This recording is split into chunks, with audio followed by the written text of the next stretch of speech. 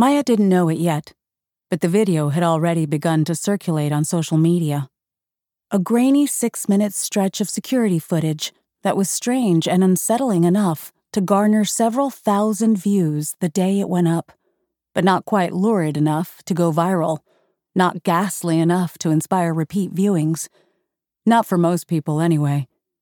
But for Maya, its existence would upend all that she'd been building for herself these past few years.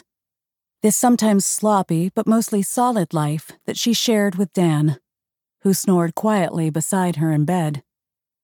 She hadn't yet seen the video because she was avoiding all screens, not wanting their blue light to keep her awake. She had tried everything to sleep: Benadryl, melatonin, counting backward from 100 down to 1. She had turned the clock around, taken a bath and some cough syrup, but none of it helped. This was her 3rd sleepless night in a row. She had moved in with Dan earlier this month and could easily draw from memory the shape of every water stain on the ceiling, the branching lines of every crack. Turning onto her side, Maya reminded herself to get curtains. The space heater at the foot of the bed clicked on, a white noise she usually liked, but now the rattle of its metal grill grated on her. Kicking off the covers, she got out of bed and pulled on a flannel shirt over her underwear. The apartment was cold, the central heat only partially effective, but her skin was damp with sweat. The chilled wooden floor felt good on her feet as she made her way down the dark hall, passing the 2nd bedroom, empty now except for the exercise bike that she and Dan had bought off Craigslist. She'd never done much to decorate any of the apartments she'd shared with the various roommates she'd had since college. No posters, no pictures and frames, not so much as a throw pillow.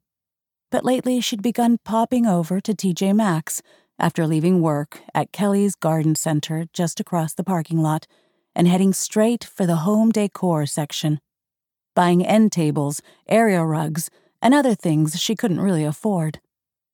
Maya had plans for this place. She was determined for it to feel like home.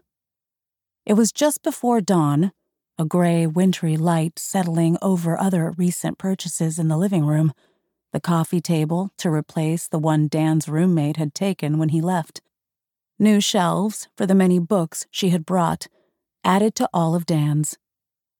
A new-to-them couch, dark green velvet. And hanging on the wall above it, the one decorative item she'd brought with her, the only art she'd held on to for the past 7 years.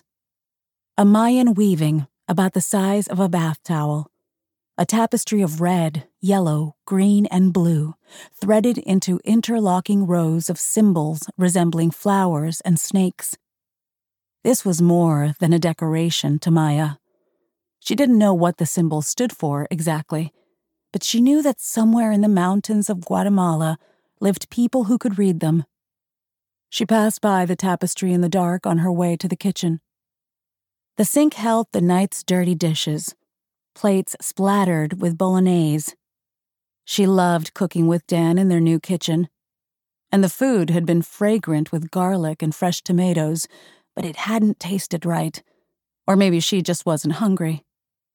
Or maybe her stomach had been clenched like a fist. Dan had asked if anything was wrong. She had told him she was fine, but she wasn't. Opening a cabinet, she pushed aside a few coffee mugs, tumblers, and wine glasses until she found what she was looking for. A shot glass.